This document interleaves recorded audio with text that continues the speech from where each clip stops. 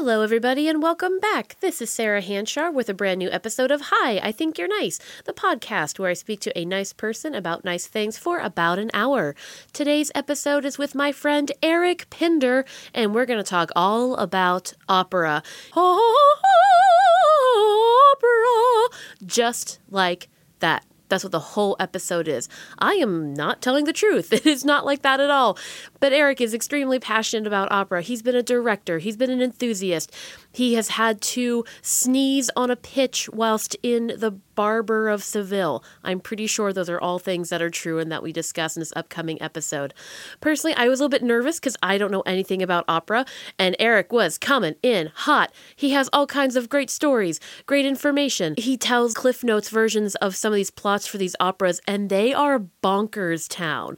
Just absolutely nutburgers. They're such a joy to hear about. I will let you know that a lot of them are bummers, stone cold bummers. None of them end happily ever after, or should I mention, few end happily ever after, just so you know, even though I think opera is nice and talking about it is nice and all those wonderful things, the actual topics in the operas themselves are bummer town. But interesting nonetheless, and I think absolutely worth discussing and sharing. So I want to thank Eric for opening my eyes to the world of opera. Hey, I've got some good news. I would like to give a shout out to Fran E. Pants, which is Fran E. Pants, sort of like Wile E. Coyote, and I love it. Hey, Fran E. Pants, thank you so much for leaving me a review, both on Facebook and on iTunes. Thank you so much. Going above and beyond. Franny Pants, ba ba ba. If anyone would like to follow in Franny Pants' example, go ahead and leave me a review either on iTunes or on my Facebook page. I Think You're Nice, or wherever you listen to, wherever you get podcasts. Thank you so much. Those rates, those reviews, super ultra mega helpful. Also those downloads and those subscriptions and those sharing. Sharing is caring and we love it. Yay! So thank you so much. Also, I have some really great outtakes on my Patreon page for $2 a month. That makes you a patron, and that gives you access to your very own shout out, and it gives you access to outtakes. I pull outtakes from just about every single episode, and the one with Eric is particularly funny. I don't want to give anything away, but it does involve tap dancing and bananas. So yeah, if you want to check that out, I'd be happy, so pleased, if you would like to be my patron. Good stuff there. That's at patreon.com/IThinkYou'reNice, or you can just look up my name, Sarah Hanchar. As always, I would love it if you joined me on Facebook. I Think You're Nice. I have fun information, little videos I put up there, teasers, information regarding on what's going on in this episode, coming up episodes, etc., etc. You can also find me on Instagram, I Think You're Nice. You can just email me at sarah@ithinkyourenice.com, and also just my website is ithinkyourenice.com, so that way you can get to the blog post, get to the episode, bing bang boom, right there you are. There is one more thing I am excited to share with you. Today, the day that I release this episode, will be the 8th year anniversary for me and my husband, P-Funk. So happy anniversary, my love. I love you so much. Our wedding was hella fun. We were surrounded by friends and family, and we sang and we drank and we danced. Holy crap, did we dance. We had the funnest time ever.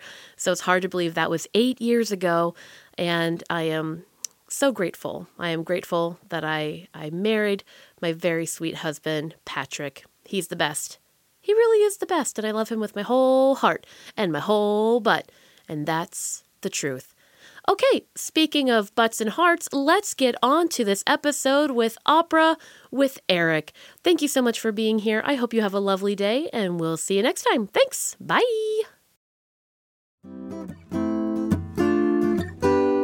Hi, I think you're nice. Why, hi, I think you're nice. Let's have a seat and let's have a nice time. I think you're nice. So let's chat, so let's chat, so let's chat. I think you're nice, so let's chat. Do do do do. Hi, everybody, and welcome to Hi, I Think You're Nice. My name is Sarah Hanchar. I am your host, and this is a podcast where I speak to a nice person about nice things for about an hour. And today my guest is Hooray. Eric Pinder. Well, I guess I'm from this town now, so I may be your host while you're in town. Yeah, it's true. So welcome to Orlando. And we used to work together where you were the host and I was the co-host and vice versa. Yes, exactly. So it works. It tracks that we are both hosts and both It's co-hosts. on brand, as they say. Don't the kids still say that? They sure do. Gosh, I'm hip. Okay, good. He's the hippest ever. I know Eric Pinder from Disney. He's a very talented actor and very funny person and talented, lovely angel butt. And we had a tie between like what he was going to talk about, either hockey or opera. And today we're doing opera. Yes. But I do want to just tell everyone in the world that you and your husband got married at a hockey rink. Yes, we got married before a game, the Orlando Solar Bears. It was lovely. It was great. We redid the vows, so it was, for better, for worse, penalty kill through power play, And they actually, when we kissed, they sounded the goal horn, and we didn't know that was going to happen. Oh, did you get scared? Yeah, I was like, what? But then immediately I laughed because it was wonderful. It was the perfect touch for the end of our wedding to sound the goal horn. Yeah, score. Score! Yeah, for real. So it was a great day, and then we had our reception up in a box, but we also had people sitting in club section so they could rotate in and out. It was delightful, yes. So we did get married before a hockey game. I love it. Are you guys officially hyphenated Pindersmoots? No, not officially. Okay, but you are in my heart. We're known by so many as the Pindersmoots that it's... It seems very the Pindersmoots. Doesn't it? It seems almost like I was a baron at one point. And you know what I mean? Yes, and then sadly, sadly, family fortunes, gambling, and women got in the way. Oh, why we're here today, besides the fact that I just wanted to see Eric while I was in Orlando. Perfect excuse. He loves opera. Yes. And you are passionate about opera. And I remember, was it last year? You spent February like sharing little snippets of opera. So I did an opera a day Yeah. that really meant something to me. And I cheated because instead of doing the whole ring cycle, I did the 4 operas individually instead of as one. But the ring cycle is 4 operas. Is it 16 hours It's or 14 something? and a half to 15, depending on who's conducting. It's a very long time. Well, you know what? The first one is only 2.5 hours, but there's no intermission. So, I mean, it's like seeing... Oh, no. Oh, come on. What if It's you like have to seeing pee? Avengers, for heaven's sake. I mean... That's true. That's You know true. what I mean? Although you're not readmitted if you go to pee and come back, I don't think, normally Yeah. at the Opera World, but unless you bribe the usher. But Oh, really? If you leave, you can't come back? usually no, not until the act. And that Rheingold, the first one, is just on. See, and I love this. It's 4 operas, but Wagner wanted it known as a trilogy with a prologue. And I'm like, then you wrote a 2.5-hour prologue. That's an opera, Ricard. Don't. Yeah. An Well- opera Ricard? Oh, Ricard instead of Richard. Oh, Ricard Wagner. Ricard. Sorry. I was being really cool. I just should have Okay. said Dick. That's an opera, Dick. Comma, Dick. Makes it nicer because I put a comma in it. Have you always loved opera, or is this something you grew up to enjoy No, eventually? I hated it for a long time. And I was always a musical theater person. I was a musical theater major in college. Mm-hmm. And I liked, I heard Leontine Price sing bits of Carmen, but it was from, just like the big arias of her. I didn't like the tenor stuff at the time, which now I look back, I'm like, how did I not like this? It's like Franco Corelli, one of the best tenors, singing this lovely aria. I was so stupid. But, it's okay to mature into things. That's true. Yeah. That's true. It took me a while, but it was because I liked classical music though anyway. And I liked Mozart a lot, but I didn't care for the operas. And a lot of it was the recitatives, which now, to my dismay, I find out some of the most interesting parts. That's where the plot comes in. So here's the thing with me. Opera, I always just thought was so sort of like boring, what they call park and bark, disparagingly now. Just standing and singing and, not a lot of moving and whatever. Okay. And then I started listening to it. And what happened was a friend of mine in college who is now conducting in Vienna, like one does.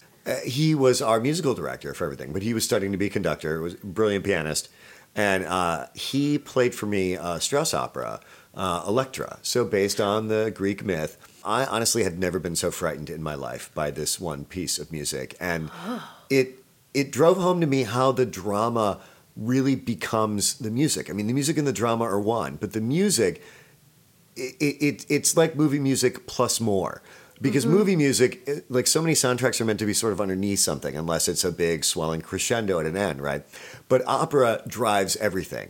And this is one of the things I found interesting, too, when I started directing opera, is that, in a play, when you do a play, you and the director work on the pace, and your character, hey, I feel like I should pause before I say that. Okay, great. That work is done for you. The composer's done all that. He has a tempo. He has markings. There's rests. Certain words are repeated. Why are these words repeated? All right, they go crescendo. So amor, love, gets called out a lot. So how do they vary it? But the thing about Electra that I can't imagine. It was really my first opera.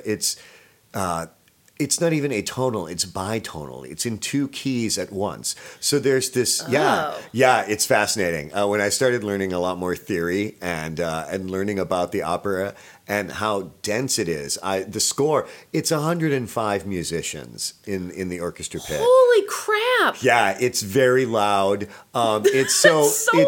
But it's the beginning of the 20th century, too. It's, like 1910, right? He wrote Salome before that, which was a huge hit.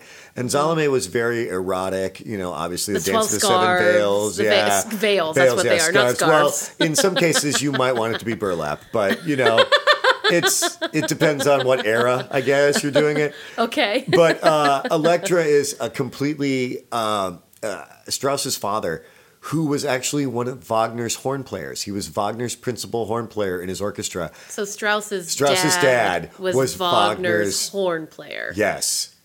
What a tiny world. Isn't it? Yeah. In opera in Germany, yeah. But still, though, what are the odds? Also, Strauss's dad hated Wagner's music, and Strauss, for a long time, didn't like it until he was a teenager and then swayed under his spell for a while. Anyway, but he considered Tristan and Isolde by Wagner one of the best operas. I agree. Anyway, Strauss's opera is, his dad said it was like having ants in your pants. And I think that's a great description of this tension that is underlying. Electra is just relentless about she wants to kill her mother. Arrest has to come back, and she's obsessed with this, And when he does come back, she's just crazy, and then sings this. It's only an hour and 45 minutes long, but it is insane. I've seen it twice. Both times in the Metropolitan Opera, 2 different productions. So one of the operas I dragged Dwayne to last year when we went on our trip. It was the only opera that I took him to because I was like, look, it's only an hour and 45 minutes. You can handle the other alternative was Parsifal, which was 6 hours. And I wasn't going to do that to him, and I didn't want to spend part of our vacation being like, here's $100, go play in the city for 6 hours. Yeah. Daddy will meet you at 12:30 a.m. Go run around, babe. Yeah. I'll BRB in 6 hours. 6 hours, yeah. It's long. It's really, and I had friends that saw it and raved about it, and I would have loved to, but again, I'm not dragging him to that, even though, God bless him, he would have gone. Yes. So I took him to the shorter ones. But anyway, I wouldn't recommend Electra as a first opera to many people at all, but it's one of my favorites, and it's one that got me into it. I call it a gateway. But, my second one was more logical, Puccini's Tosca, which is a very famous opera and done a lot, and it's about an opera diva, as it turns out. But the music is much more melodic. Electra is, it's so dissonant, and then suddenly it turns into... it blooms, but she's saying, I will kill you and then I will be free. And on free, the music resolves for the second, and you're like, oh, you bask in it. And then it goes back into this turgid, thing where it's 2 keys at once. So there's always this tension between it as to what key are you really in. So you always, in certain parts, feel really unsettled because the tonality and what we think of, you think of Mozart and harmony and, that sort of like, bum, bum, bum, nice, here chords, and this is how this goes and resolves. Electra is completely different from that, and there is no safety. Yeah, and even at the end, when it ends, her sister is just crying Electra, Electra, and it has this thundering chord, and it's the Agamemnon theme. And Agamemnon, it's dun dun dun dun, and that's how the opera opens. But it's like thundering chords. But the Agamemnon theme runs through the entire opera, and it's all throughout Elektra's monologues. But it races like a beat. Sometimes it's in the timpani, bum bum bum bum bum bum bum bum, and just relentless throughout the whole opera. It's just amazing to me, and I own a score.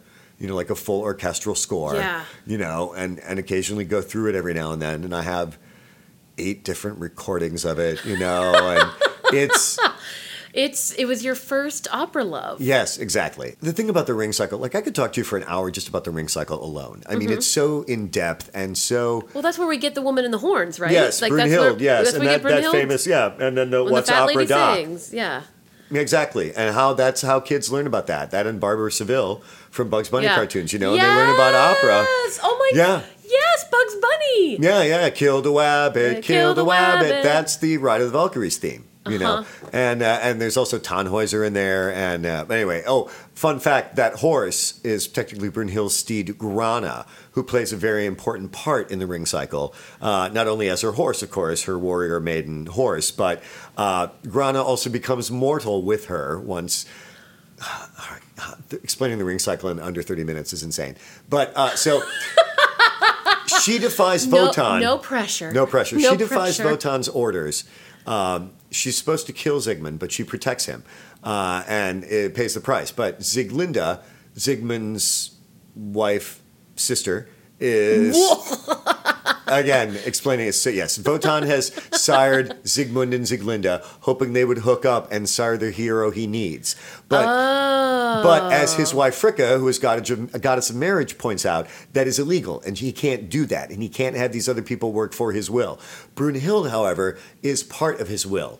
As she explains, there's so much metaphysics in it too, but it's great. There's so much depth. It can be anything you want it to be in that instance, But it's a story about greed and what people will do for greed and power. And Wotan realizes he can't, but Brunhild knows that he really wants to, so she protects him and protects Sieglinde, who has the hero Siegfried, who does end up, but for disobeying him. He puts Brunhild to asleep, right? So she becomes a mortal woman when she awakes.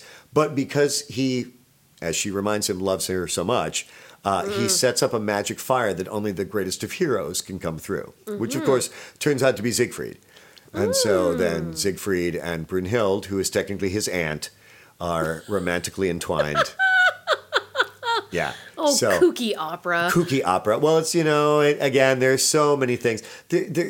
Opera plots, sometimes when you explain them, are so ridiculous. And a lot of them are. And a lot of them are really stupid. And you just kind of go, eh. And there are a lot of inconsistencies, God bless. But it's all about singing. But it's all about the music creating this drama. When I was talking back about, the composer has done everything and set things up. There's a line Mozart here. So caveat, Okay. Caveat emptor, let the buyer beware. I don't really know much of Handel or Haydn or that early Baroque opera. I'm not as into that. It took me a while to get into Mozart, which is as far as I go. And as in back? Yeah, back to backlog? Mozart. So that's the earliest opera. So I don't do the Monteverdi and Gluck. And I've tried, I appreciate it, but it's not something that I obsess with. The Mozart operas I have grown to love, they are a completely different type of singing than the bel canto operas of Bellini or Donizetti or Rossini even. So I don't know what this means. So these are other composers, Italian. Rossini's really kind of the first. Rossini was huge. He was the Andrew Lloyd Webber of his day. Okay. Yeah. That helps. I understand who Andrew Lloyd Webber is. There's a very famous story about Barber of Seville, which is one of his famous operas. And he was commissioned. He wrote so many operas that we don't even hear today, right? He was commissioned for this opera, and it wasn't ready because he was working on some other piece. So basically they, yes, seriously. So the people producing, I guess they pretty much threw him into a room and brought food and water in until he was done. And he wrote it, I think, in a week and a half, maybe something like that. Oh, It's ridiculous. Yeah, and he just like wrote it spread, and it's still one of the best I think of And his. this is Barbara Seville. Yeah, Barbara Seville, yeah. And the overture is an overture from a completely different opera that we don't even hear anymore. He just reused that. So, back in like the early 1800s, obviously, you didn't have YouTube, and also... What? No? What? No, and carriage rides were insanely difficult. So, people didn't hear a lot of opera outside unless it traveled, So eventually operas did, they went through the Italian system. And there's so much rich opera history, too, because it was such a popular entertainment. And, the beginnings of opera are really court-oriented because who can afford it? Today, that's why opera is so difficult and so expensive. You're paying a lot of musicians. Even if it's a small orchestra, it's a lot of people that you're paying. And musicians have a union. God bless, they need one. So it's expensive. Plus, then you have the singers, and you have to get excellent people. But these people study for a very long period of time, But so courts were really the place where like, oh, I have this orchestra, When you say court, this is of like a royal court. Yes, a royal court, or this even is wealthy. prince, or dukes even, but mostly princes. Famously, Haydn, who you know from classical music. You're laughing. You know Haydn. You know that old chestnut. Oh, what a rake. Anyway, he was the Esterhazy, Prince Esterhazy in what was the Austria-Hungary Empire at the time. Had his own castles, actually. Oh, yeah. Plural. But yes, Good for he him. also had his own court orchestra, and so Okay. people would come, and Haydn had to write all these symphonies because there were various parties and things, and he was expected his orchestra should have a new symphony, So at the beginning, opera is mostly rich people going to see it, and the lights aren't dimmed because they don't have that. It's just candles. So people are talking during it. It's not like the reverential temple that people like claim it to be today. That only starts like I think really in like the 1900s maybe. So it's like you're at a cabaret, more like you're gossiping with your friends and you're having drinks and you're eating. And like if you read Anna Karenina or even War and Peace or any of these other Madame Bovary, they go to the opera and they're looking at opera glasses at other people, and boxes. I remember the fan thing, like how like yes, you would sending symbols, like if you have like 3 of your fan bones out, like see you at 3, yes, or whatever. Exactly. And opera boxes would sometimes have like an antechamber that people could not see, that you could go in and be frisky during. My, how salacious. Yes, it is very. Yeah, it's not this like. I love when people like talk about it so culture. It was always a blood sport, especially in like Italy around like late 1800s, early 1900s. There are claques. I mean, people will travel to boo other composers, rival composers. What? Yeah. Oh yeah. People pay money to boo other singers. Oh yeah. So it's like if the Foo Fighters went to see, I don't know, like Counting Crows. I'm just naming bands. Sorry if they aren't real anymore. They're like boo. Going out of their way. Yeah. It was a blood sport. I mean, that's the thing people don't realize. It was, damn, that's mean. Yeah. No, there were a lot of really great anecdotes too. And Verdi, he had censors to deal with too. I mean, for a long time you couldn't get anything done unless censors looked through it. So there were certain plots that he couldn't do. Rigoletto is based on a play by Victor Hugo, Le Roi s'amuse, the king amuses himself. Well, he can't be a king because in this, the king has a murder, kills someone, is lecherous, Kings would never do that. So it has to be a duke in this like fictitious country. Yeah. Yeah, so it's the Duke of Mantua, a country that doesn't exist. Sure. Yeah, exactly. So that's the person instead of a king. So there were things that he fought against the censors. And Masked Ball, his Un ballo in maschera by Verdi. There's a famous version because it's about the Swedish king who was assassinated. Well, they were very upset about that. You couldn't be showing a king being assassinated. So the first version, I kid you not, is set in Boston. Okay. Colonial Boston. Oh, Sam, like when are we? Are we in 1700s? Yes. Okay. So it's colonial Boston. Okay. Yeah. Sure. Yeah, and people, with the pilgrim hats and everything, Oh. and there's some photos, the questionable outfits. If this is pilgrim hats, then this is 1500s. No. 1600s, 16? maybe something. Okay. Yeah. Tom is he's the mayor instead of it's ridiculous. So they're in the Americas. Anything happens there with those monsters. Exactly. You No can one open cares. it if it makes okay. fizzy All right. noises. It's okay. All right. It just did. That wasn't me, ladies and gentlemen, just so you know. I'm not usually this gaseous. You have so much knowledge. I see it coming out your eyeballs, and it's just I know, like, and one thing leads me to another because there's just such a rich tapestry of it, you know. Because there's the and the more that history and then the more that I study it, too, the fun thing is like operas I haven't listened to in a long time, and then I listen to again, and I hear something different. But this is how bad it is. I also have the serious. I got satellite radio because they have the Met Opera Channel, and so they play like from their long history of Saturday afternoon broadcasts. They replay them, but also live performances, like from the Met that night that I can sit and listen in my living room. Yeah, it's pretty cool. That's lovely. So it's amazing. So I hear a lot of opera, and but also, so I hear even like the same cast, how different it'll be. I've also been a supernumerary in operas. Now, supernumeraries are the people that just stand there and don't like spear carriers mostly.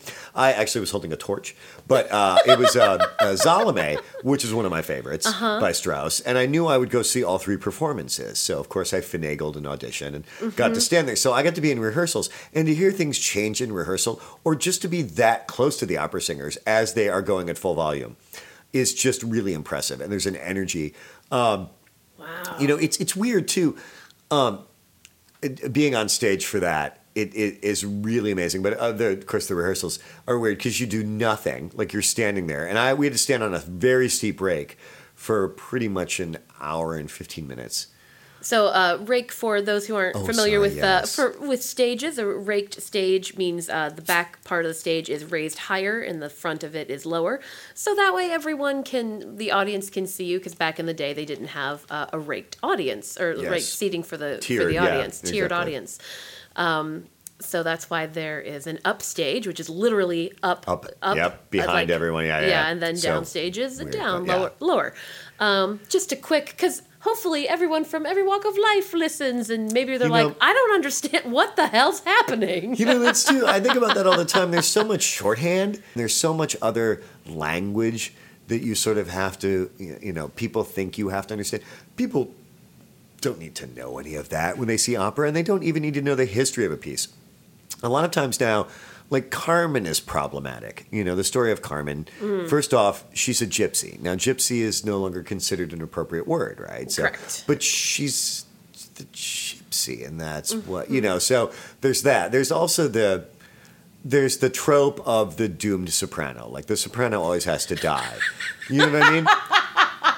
The trope of the doomed soprano. Ladies and gentlemen, welcome. No. Violetta dies of consumption. And, Mimi also dies of consumption. Just consumption everywhere. And sometimes in Wagner, they just collapse. Elsa just dead? She just falls over. It just says she falls to the ground, lifeless. And that's just how it happens. And it's like everything's fine, though. That's the mystery of it to me. It's like, and now people are rethinking that. It's like, why does she have to die? That makes absolutely no sense. Like, she's been proven innocent. Her brother's no longer a swan. See, that was the thing. Oh, her brother was disappeared, a swan. And everyone thought she had killed her. But Ortrud and Telramund have turned him into a swan. If I had a nickel for every time my parents were like, Sarah, did you turn Jacob into a swan? No. Did you turn him into a swan? No. And then he came back, and then I collapsed. He was a swan. And I went into a coma for 3 years. Yeah. I'm going to guess that some of these writing problems are, just speaking as a lady in the industry, dudes don't know how to write for women sometimes. You're like, just you know say what? That. She's no longer upset. She's no longer freaking out. I guess she'll just die? Let's just have her die. Because I don't know how to write this out. I don't know how to write her out of this. Well, in some cases, like in Flying Dutchman, Wagner's Flying Dutchman, yes. Zenta Pirates, flies off. No. Well, he is actually, yes, because it's the myth of the Flying Dutchman that has to sail around and around and around because he laughed at, he cursed God as they were going through or defied him. I can't remember. I should remember the story. What to me is important is there's a great aria where Zenta has a spinning aria, and so like everyone is spinning their, because it's fabric, spinning a spinning wheel, right? So all the women are spinning, and she's singing about the Dutchman who she's seen in pictures, and she's had visions of him, and it's really lovely. But you're like, girl, you need to. there's this other kid, Eric, that's like good looking and a tenor and is like into you. And you're after the crusty old baritone that like is like on this ghost ship. Okay, I mean, are we good with these choices? You love who you love, and if it's a crusty old magical baron, then that's what the heart wants. Well, then she ends up leaping off a cliff to save him because then by her sacrifice, his curse is lifted. So. Oh. Yeah, see what I mean? There's what so much problematic. Deal. Yeah. What a raw deal. Same thing with like Elsa. Oh, I just died, even though now my brother's magically back and he's in charge of the kingdom now. But I'm dead now. Because he's my brother and I couldn't inherit the kingdom. That's why Lohengrin shows up on the swan that turns out to be her brother. Lohengrin, of course, one of the Knights of the Grail, shows up in her hour of need. I don't. You say these things as if I know what they are. I don't, but I'm enjoying the journey nonetheless. There's so there's so many stories and everything that just get recycled. Like Berlioz wrote Les Troyens, basically the Trojans. So it's like Homer's Iliad and Odyssey, like basically in like opera form. So these stories get the Damnation of Faust. Berlioz wrote one of those. Gounod wrote a Faust. There's a Boito. Arrigo Boito was a librettist for Verdi. He wrote some of Verdi's best librettos, books, basically. Librettos meaning the lyrics. The words, yes, the lyrics, yes. Right, so they're referred to as librettos in the opera world, as they are actually in musical theater, strangely enough. They're called a libretto. Anyway, so there's... Boito wrote Mephistopheles, which is the Faust myth. And then Busoni wrote Dr. Faustus, which is 20th century opera. How many Fausts operas are there? Well, I know those are 4. There are probably more that I am not... It's like the Spider-Man series all over again. It's just reboot, only with different music and sometimes different episodes from that Epic of Goethe. Yeah, so and Faust, he's a guy who sold his soul to the devil for knowledge, correct? Yes, and the devil tempts him with Marguerite, but he really also wants to get her soul. What? Well, there are several different Oedipus Rex operas too. Yeah, there are a couple of Oedipus plays. Yeah, well, again, these myths, these stories get told a lot until you get pretty much to like Puccini and the Verismo, which means realism, right? And that's like beginning, like end of 19th century, beginning of the 20th century in Italy. And there's this whole movement where it's about regular people suddenly, you know. Oh, okay. And so that's where you get La Bohème, which famously is Rent, right? So La Bohème by Puccini, which is the opera that I always kind of recommend to people to say this is, I think, a great starting point because it's so beautiful, because it's a staple of the opera repertoire. You know, I mean, it's they call the ABCs Aida, Bohème, and Carmen. Oh, okay. So that's the ABCs of opera, that those are the most popular. Well, Aida is insane. Again, you need like massive forces for that. It's a Verdi opera that has elephants, quote unquote. I've never seen it done that way, but they do have live horses at the mat. Whoa. Yeah, that freaked out during one performance I read. Well, I mean, they were fine, but, you know, they do that horse thing, and they're like, they just want to get off stage, because probably they're like, I don't need to be here. I don't need to hear her sing. Those notes are, this is too much. I'm a horse. Why is she using that vibrato? Anyway. But Bohème, I think, is a great starting point. The music's so accessible, and the story's about young love, and it's sad, but it's sad in all the beautiful ways, you know? And I mean, spoiler alert, Mimi dies. Okay, but, consumption, again. Again, you know, it gets you. That was the go-to.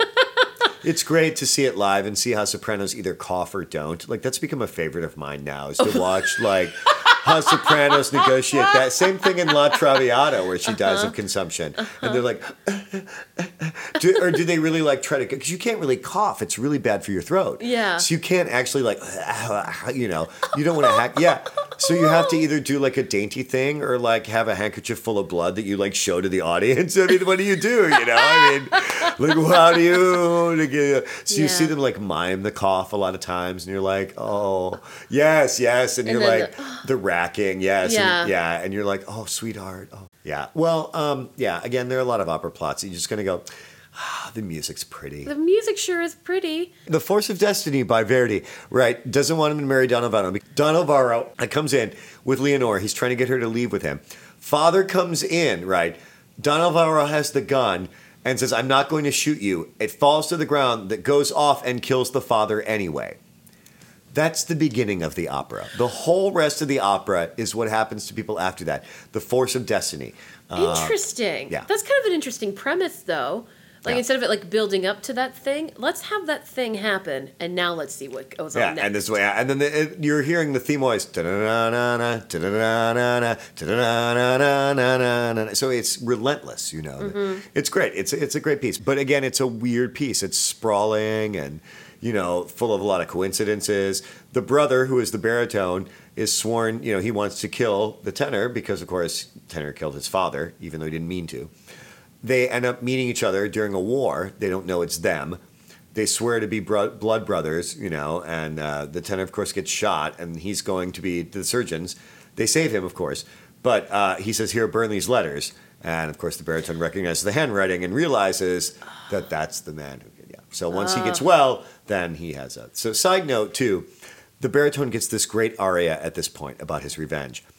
Leonard Warren, fantastic baritone, died singing it. Like, right after singing it, died of a heart attack, like, on the stage of the Like, Met. literally died? Yeah. Oh, my God. Yeah.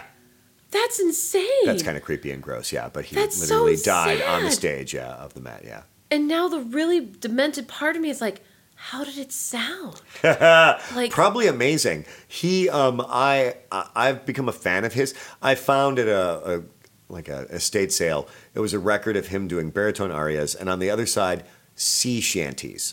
yes! And I'm here to tell you, these sea shanties are a glorious hot mess. I mean, they have a chorus, the gayest chorus in town. It's like these bright, like, yo, ho, yo. I mean, it's so odd. It's like, these are not what sailors sound like at all.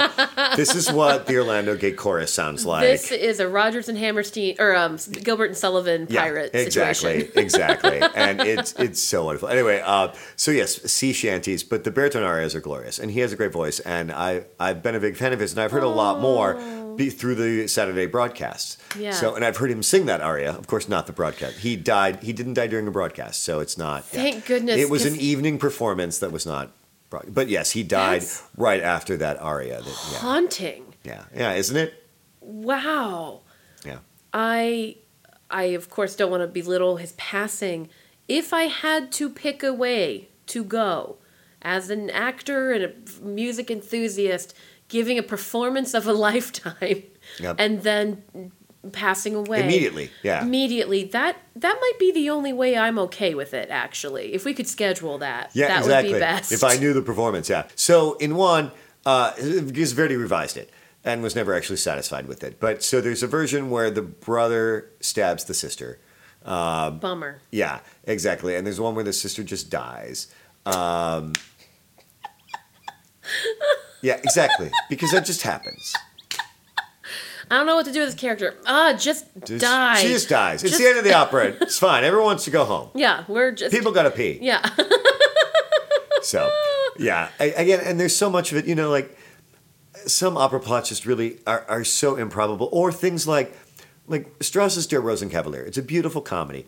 So the Rosenkavalier, the Rose Bearer, the Knight of the Rose, it's this custom that von Hofmannsthal, the librettist, you know, who wrote the book, made up of that someone has to hand the silver rose to a woman who's betrothed, right? It's a lovely little fake Viennese custom that doesn't exist, right? Sure, that sounds So nice. it sounds beautiful. It does. And it's lovely. The music's fabulous. But so Octavian, who is the rose bearer, is played by a mezzo-soprano, right? So, but at one point, Octavian disguises himself as a chambermaid, Mariandel.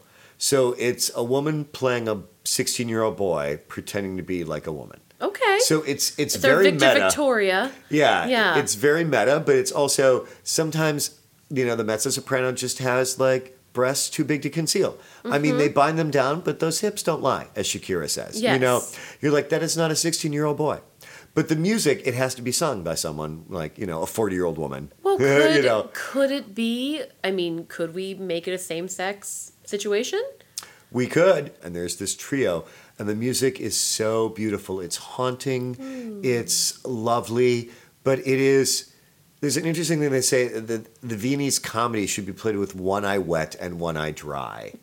Okay. And I'm like, so you have a problem with your duct? Yeah. I don't understand. So one there's eye wet, one eye dry. but the idea of like there's sadness, but there's not. You know, at the same time, this is sad and melancholy, but these are the way things are, and time moves Yeah. on. So it's this sort of wistful, bittersweet, but the music is so beautiful, and it comes to this lovely chord at the end. And Strauss actually wanted to play it at his funeral. Yeah, and 3 singers sang the trio at his funeral. But it was a huge hit at the time. There were Yeah. trains because it didn't appear in Berlin at first. It was in Dresden, as I recall. And so trains from Berlin, they had special trains because it was a long opera. So there's special trains that took people from Berlin down there and then back. What? Yeah, so that sort of thing. Yeah, Wow. yeah. Again, I mean, people think of it as like, oh, just this boring thing. No, I mean, it'd be like Hamilton now. You know, I Yeah. mean, the same thing with like Elektra and Salome. Well, Salome especially. So many people clamored to see it. There's a famous story that I think it was the Kaiser said he thought that Strauss would do himself harm with the score of Salome. And he said, yeah, the harm allowed me to buy a villa in Garmisch. You know, he bought like a second home that's still there to this day, like this beautiful villa. So, yeah. So he knew. Yeah, that he had something. Well, I kind of wanted to touch on the difference between, opera, operetta, and musical theater because they are so broadly different. Operetta, not so much, it being sort of like the half sibling for both. Yeah. So we have opera, all singing. All Yes, singing all correct. the time. So we have the arias, which are the lilting parts with the beautiful harmonies and Mm-hmm. things that we're used to, and like that's when we proclaim our love or our revenge or what have you. Then that recitative. Well, there are also operas that don't have recitative, that are what they call through composed. Whoa! Yeah, Wagner did that. Opera is through composed. Wagner, Strauss, a lot of other people, Berg, a lot of the 20th century, John Adams as well, Philip Glass, who've written operas. They all are through composed too. There's no like set recitative or whatever. When you say John Adams, not our president. No, our not the second dead president. No. John Adams, I can't remember his middle name. He is a composer and wrote an opera called Nixon in China. That is one of my So he's a favorite modern guy. Yes. Okay. he just finished an opera called The Girls of the Golden West that is about America's West in California, about female miners and things like that. Yeah, I was actually going to get us to like what are some more modern pieces. So So that is one. Written on Skin is the most recent one that was a huge hit. I've listened to it once, and the music is, I would say, thorny, and it's something I need to listen to again to enjoy more. But there are more operas being done. They just did one based on, the Hitchcock film Marnie. I don't. All right, well, so they did that, but it's based more on the book that the Hitchcock movie was. Okay. But so it's kind of the same story. But they just did an opera on that. Cool. So American. They're being done. They're harder and harder to do because, again, they're so expensive. And a lot of times, it's sad people just want to hear the same operas. They don't want to hear anything new. And to me, like, I love Nixon in China. It's one of my favorites. One of the things I love most about opera is that in some cases, the music will tell you what the words can't, you know? Yeah. Or at the same time, the words say one thing, but the music tells you something else. There's a great example in Wagner where in Guter Dämmerung, Hagen plans to, kill Siegfried. And when he welcomes him, he sings Hello, Hero to the tune of The Curse of the Ring. Oh no. So having known that this music stands for evil, that Hagen does not have good intentions, but Siegfried does not know this music, Yeah. right? So stuff like that, where music can tell you things that the words can't, either by contradicting them or enhancing them in some way, Well, I mean, I feel like movies still do this, and we do still feel it intuitively when we're like, oh, something's not right. Something's not safe. Something's not okay. Or like, oh, that didn't mean what that meant. Yeah. From personal experience, I don't have a lot of experience with opera. My mom has costume designed a number of operas. There was one that she did, York, which was about a former slave who actually was a part of Lewis and Clark's Oh, cool. Adventure South. He's frequently left out of stories, believe it or not. Imagine. And so, but it was primarily focused on his journey and his part. And so they wrote this beautiful opera, and mom costumed it, and she did all of this deep research about it. So I know like the costuming aspect of an opera. And so those guys, I still think they make some. They made a number of operas at Penn State, and at the Seattle Rep, they just did Steve Jobs, the opera. Yes, I know the baritone. Oh, really? That did it, and they won a Grammy for that recording. He's a Grammy-winning artist now for singing on that recording. Yeah. Is he Steve Wozniak? He plays Steve Jobs. Oh, so he shaved his head. Yeah, so that's well, his him. head was shaved anyway. Yeah. Oh, was it? Okay. Yeah. Oh, maybe this is just the Seattle version of it. I don't know. I don't think he did the Santa one. I know he did Santa Fe. Where it premiered. Oh, have you been to? We'll talk about that in a minute. But no. So he did it in Santa Fe. Yeah, and then he's doing it again somewhere else. I've not heard it yet, so I don't know. I'm curious, but it won the Grammy. But I'm happy for him. So, side note, that's so cool. I worked with him because I've done operas. I've done Barbara Seville twice. There is a non-singing role. I'm supposed to sneeze in pitch. It's the gardener. And he sneezes. Yeah, he sneezes supposedly in pitch on rhythm. Sometimes that part's cut, but they need like a gardener, So I got asked to do it twice, and it was his first time singing Figaro in Barber, and so I worked with him. But a couple of times he set up a hockey pool, like fantasy hockey game. Oh, nice. So he's been in charge of that. So I just think it's funny that and he's sung at the Met and Chicago Lyric now. And he's done a premiere, So, I mean, he's really getting up. But he's got a beautiful voice. He's going to be great. Oh, and he's a really great guy. Anyway, but it's just really funny that, oh, yes, this opera singer that I know who set up my hockey fantasy pool. Yeah. That's outstanding. Oh, yeah. I'm so glad. So I have a question about languages. Yeah. At the Santa Fe Opera, that's the first time I ever saw a proper opera. That's where I saw Don Giovanni and didn't understand all the horrible things that were happening. I had seen The Medium, which I was obsessed with in high school. Obsessed with it because it's Shim Sham Flim Flam lady who...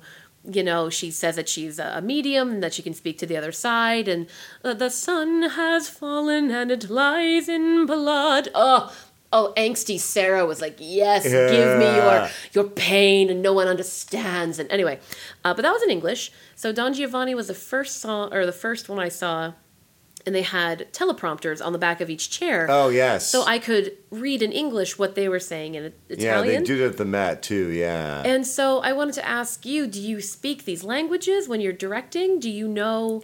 Well, you have to know... what's happening? I speak French, so that's helpful. I know a lot of these operas so well French. now. Oui, je parle français. I forgot. Yeah, Italian and German I know enough to be dangerous, but I know in most cases...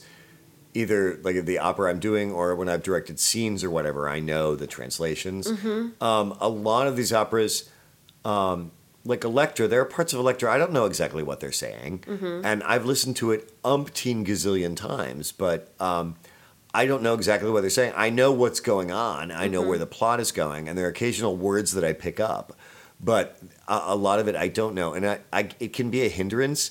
I mean, I've seen it twice, both with like the titles that I could look at, and I would stop focusing on that because I was so focused on the music, and I would find myself not looking at the words. I guess because I understand it, what's happening, I don't know as I focus on the words as much, and also sometimes if it's not people's native language, even if it is, the diction sometimes has to be stretched out. It's stretched out. Like if you're singing English is worse for this because so many words we have, like we, I, like all of those pull your back of the throat. Yeah, So Italian is much better because of the way it is. Yeah, those open vowels they have. French is the same thing. French works really great because every word is stressed the same in French. So it's perfect for poetry and meter, right? But I was always so focused on the music when I would first hear operas, and it was later that I would like. When actually sometimes I would read the libretto and see what they were saying, and I'd be like, oh, ew, okay, sure. I wasn't as impressed, that it's like a lot of the same, like, our love is eternal over and over, and, and you're just like, okay, yeah. But it's the music that elevates it, and it's the music that hearing voices entwined together, and love duets, and then, like I said, that the finale of Rosenkavalier, the final trio, Right after that, the Marshland leaves, and then the two of them sing a lovely little duet at the very end that is so beautiful. And the music, they have the celeste playing, and the strings are high, and everything's beautiful and shimmery and glorious. And you're like, oh, they're in love. Who knows if it'll last? But that's a different opera. So, so if you're seeing these operas, and let's say they don't have the screen where you can read them, Yeah. are you basically? I'm assuming you're going to be able to figure out pretty much what's happening, Well, right? And that's where some people of will have stuff in the programs. A lot of places now will have either the titles like on the stage. Oh, really? Yeah. On the stage? Yeah. Where they actually have them like on the set. Yeah. A lot of times now, or above their like projected onto the proscenium or something. Yeah. Okay. If not, like actually on the set, which is the new way, like to do it, to have it sort of be on the set somewhere around there, which is much better. Interesting. Yeah. I think that's a lot better because instead of having to look up and down like that, it's like there in that range of looking at the stage, or on the seats like they do at the Met and Santa Fe, which are great as well. I don't know if you know the plot or whatever. I think it works out. If you can even just read the summary that's in the program, it works out. And a lot of times maybe you don't even want to know what's going on. I mean, I don't mean to be negative, but sometimes it's best just be like, this music was really pretty. Like as you delve into the plot, you're like, boy, that's horrible. And you have a brain that can figure out like the overarching story of things. Yeah. So maybe you don't need to know the minutia of like that's her brother and yeah, you can tell by the music someone's evil and has bad intentions. And, yeah. But again, too, it's in how you stage it as well. For today's audiences and have them understand it. But again, there's so many different takes on how you can do opera directing. I guess I also never really asked why do you like opera? I always forget to ask that one off the bat. It's the fact that I was so blown away by the drama and the music and realizing that the music and how it is composed, that's what makes the drama, as opposed to the actors are like creating these emotions. The emotions there in the music, you just have to follow it. You know what I mean? And it's so different. But listening to it, I just became so enamored of the voices. And there's certain sopranos that stay, like Birgit Nilsson, famous Swedish soprano that I first heard sing Electra, and she is one of the divas that I adore. And even when she tries to sing something like "I Could Have Danced All Night" from My Fair Lady, and you're like, "Oh, girl, oh." You're like, "Oh, girl, yes. You sing that. You're completely wrong for that, and I love you." Like you're the diva. I heard someone say this once, that your diva of choice is the one that you love her flaws as much as you do what she does brilliantly. Oh. That you embrace her flaws just as much as you embrace what she does magnificently. I'm going to put that on a pillow for Patrick. There you go. For me being his diva. I presume. I hope. So that's why you love. Yeah, well, so I like hockey and I like opera, and I have started a libretto for an opera about hockey. That's right. And I call it Goli Dämmerung after Götterdämmerung, which of course is Twilight of the Gods. So, Deep nerd.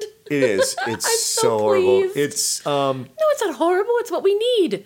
I've changed it now. At first, I didn't know how to end it, and then I thought, oh, well, it doesn't have to end. But I realized that an opera plot has to kind of like have a victor and a loser, and that's how a hockey game does. Yeah. So the hardest part for me was like I was writing about both of these teams. I didn't want to see either lose because they both had reasons they wanted to win. So I still think that maybe it can end without the game ending. That I think the final thing is no matter what, I have won. Yeah. I think it's the final. As long as you have a few women die, just collapse on the side. Yeah, the fans from exhaustion. Yeah, from exhaustion, from just being too overwrought with feelings towards the players. I had at one point I still have it, and I was thinking about changing it to a woman, but it's the Lonely Zamboni Driver. So it's like, it's his aria about how no one cares about him, but he washes away the sins of the period and makes the ice fresh.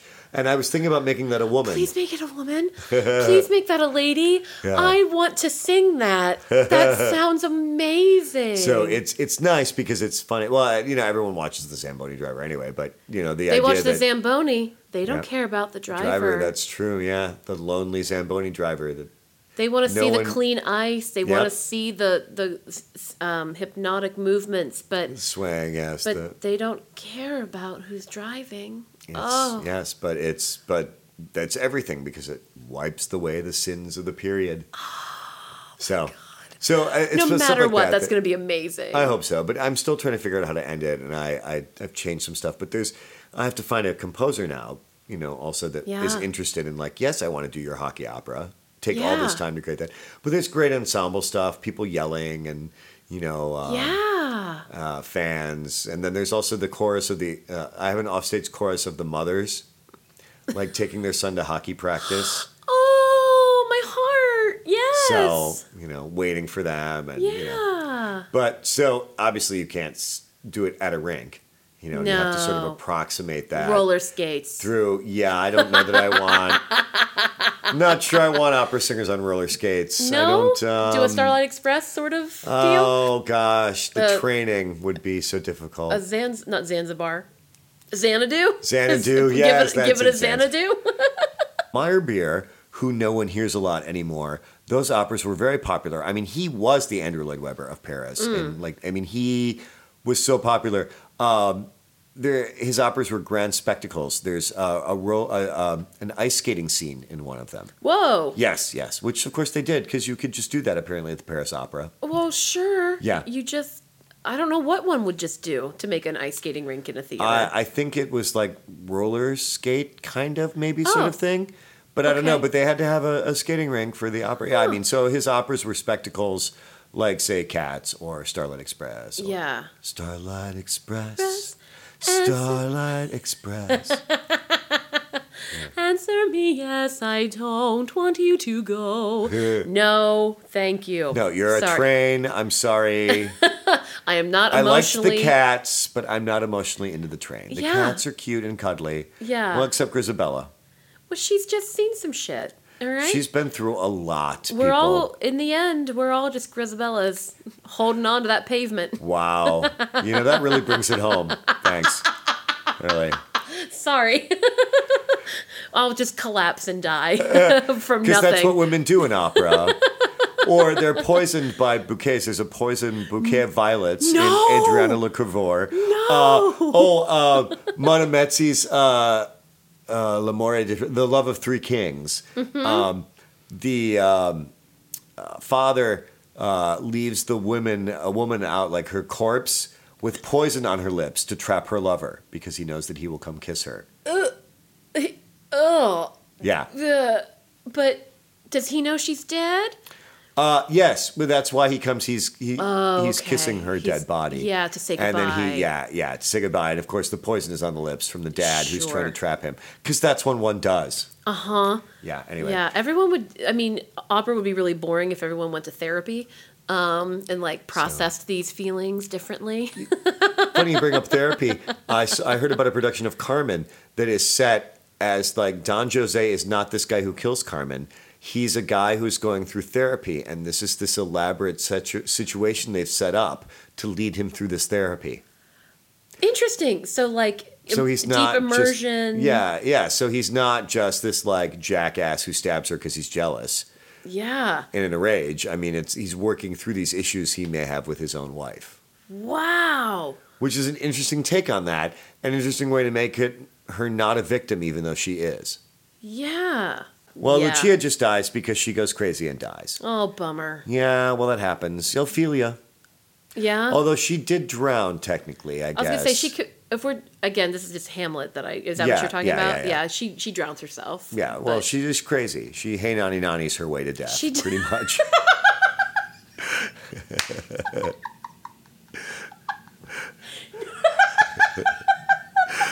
No one puts it quite like that, but she hey nanny nannies her way to death.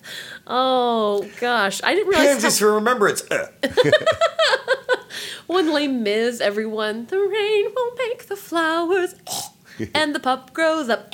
Like everyone gets to sing their last phrase and then die. Well, and what's that song? Empty Chairs and Empty Tables, which Yep. I just call All My Friends Are Dead, They're Dead. Yes. Because that's really what it's about. Yep. Yeah. Thanks for bringing that. Again, Grisabella. Just hanging on. Taking the tire up to the Heaviside layer. I guess I forgot how dark operas and all these things are when I'm like, let's talk about something nice. Oh, this is fraught with peril. I still think it's great. And I still think I love opera for all its flaws and all the Yeah. ridiculousness of it. And even if people park and bark, if they have a fantastic voice, like I've seen productions from the 70s where it's just the acting is really unimportant, but the voices are glorious. And Yeah. and sometimes artistry happens in the weirdest places. I had a friend that too said, you go to every opera you can. It's like paying the rent. You never know when you go and it will be brilliant. But if you go and it's just so, well, that was paying the rent. But Yeah. then you went and had a brilliant night. And when Dwayne and I first went out, actually, first started dating, they were doing Carmen Okay. with Denise Graves, who is a famous soprano, American soprano, doing Carmen. And so I had tickets, and then I got tickets to a different performance for him. So I went, I think, the third night, and the tenor was pretty bad. I went the final night with Dwayne, which was 2 nights later, and it was like a completely different tenor. He was amazing.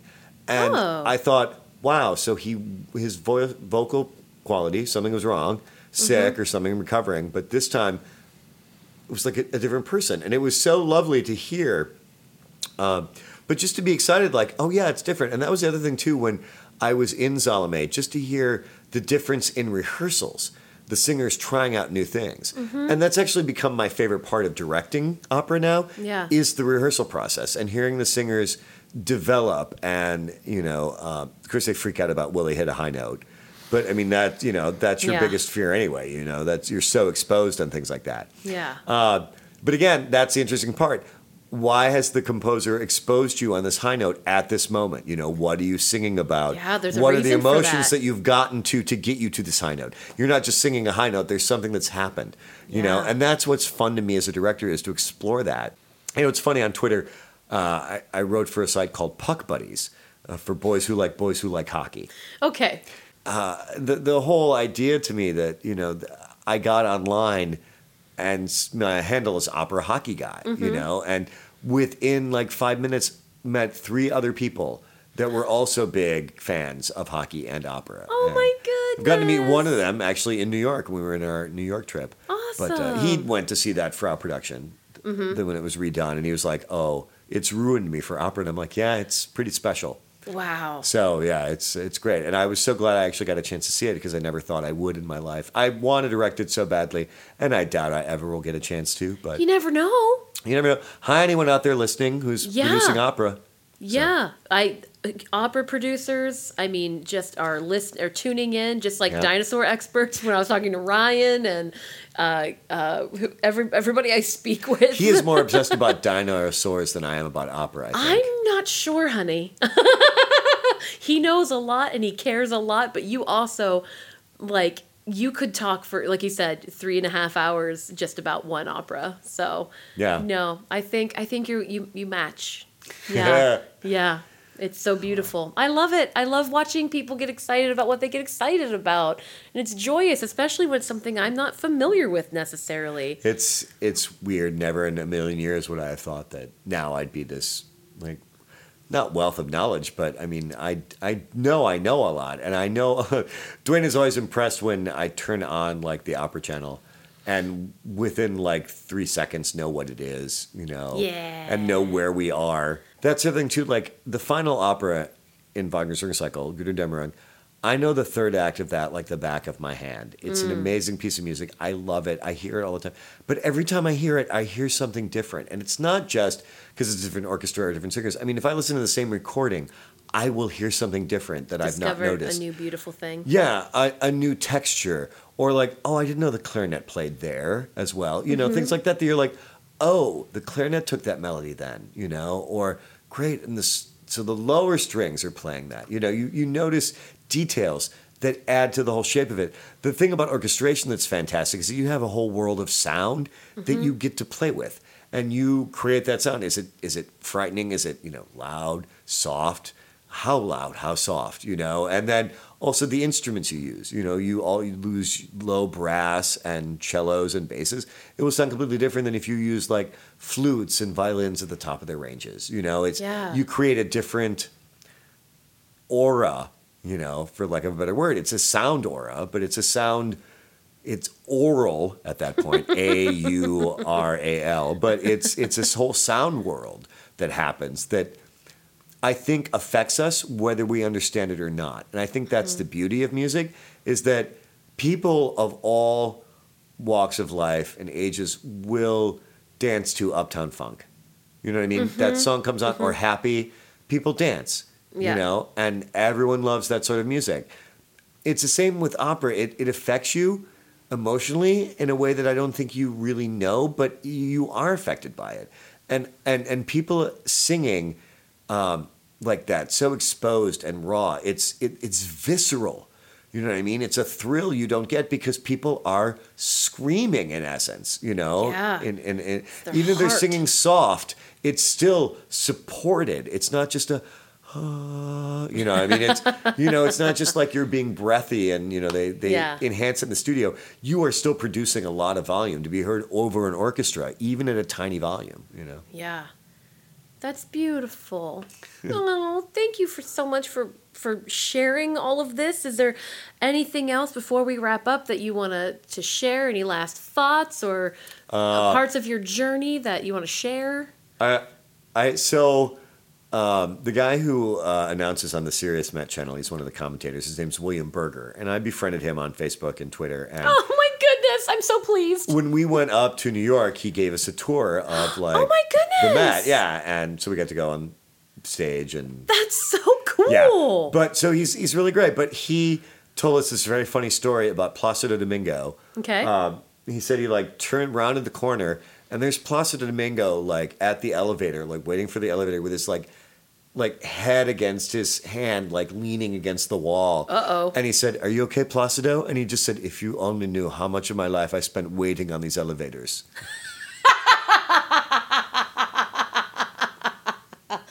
If only you knew. No, yeah, you know, like, are you okay? And it's just like, oh, just these elevators. And they're very slow. They're notoriously slow. And they've been updated, and they're still notoriously slow because the building was built in the 60s, you know, and they're these large elevators that are meant to hold instruments and, Yeah. you know, things like that. So, yeah, they take a long time. And it's just very funny that, but, you know, poor Placido after performance just wants to get up to his dressing room. Yeah. And he's like, oh, I've waited for this so long.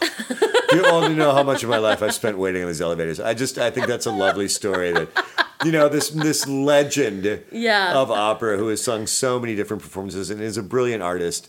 At the end of the day, it's just like, fucking elevator. I want to go you know, wash my face and go get put out on of my here. PJs. I'm so hungry Yeah. and I'm waiting on this goddamned elevator. You know, it's a lovely, it really brings it down to you. I mean, we're all human and some people have amazing skills, but at the same time, we all have to wait on that goddamn elevator. Yeah. We're all Grisabella, We're all Grisabella. the glamour cat. Some more glamorous than others. When I but- direct Cat, she's going to have hairballs. Oh my God. The front two zones will be the spit zone. Eric is giving the most beautiful smile that goes like a ding, like that should be right next to it. Why, thank you so much for talking to me about opera. My pleasure. And other things. And other things. Yeah, and other things. I learned a lot. I hope my listeners learned a lot. Even if you didn't, wasn't it fun? I would like to invite you to my musical arm fart section. Oh, Find right, yes. find the music within your heart, and we shall begin. Ready and.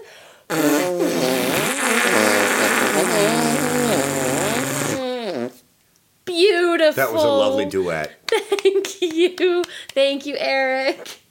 Oh, yay.